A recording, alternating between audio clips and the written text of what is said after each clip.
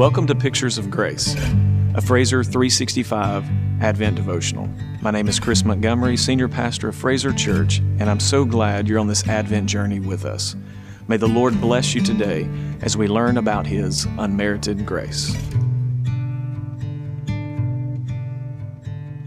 Welcome to Day 10 of Pictures of Grace, an Advent daily devotional. Today's title is The Evidence of Faith. In his book, What's So Amazing About Grace, Philip Yancey writes, God loves people because of who God is, not because of who we are.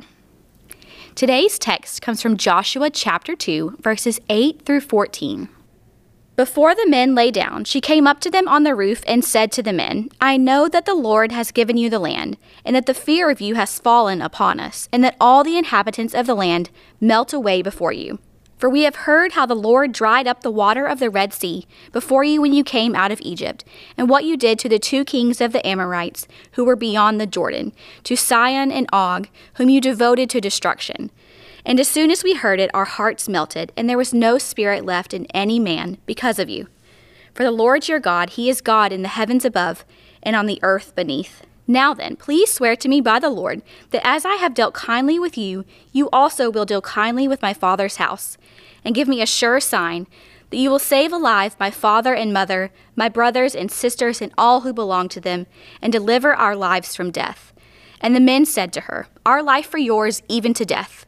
If you do not tell this business of ours, then when the Lord gives us the land, we will deal kindly and faithfully with you.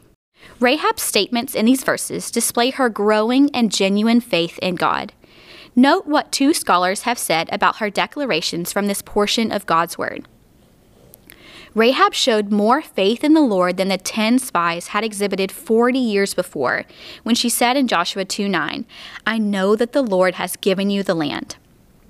Her faith was based on facts, not just feelings, for she had heard of the miracles God has performed, starting with the opening up of the Red Sea at the Exodus. So then faith comes by hearing, and hearing by the word of God. Romans 10:17. The Lord your God is God in heaven above and on earth below. This is an amazing statement of faith from a woman who had never tasted manna, had never seen the glory cloud, and had never read the law.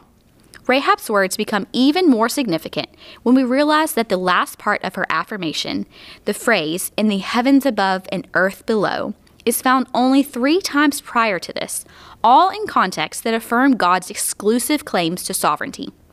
Those texts are Exodus 20, verse 4, Deuteronomy 4:39, and Deuteronomy 5:8.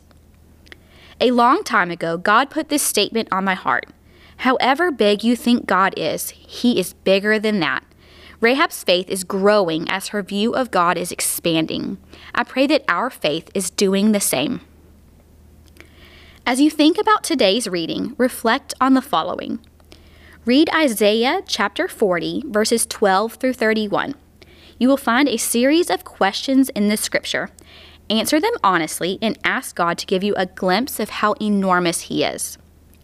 How is your growing view of God evidenced in your journey of faith?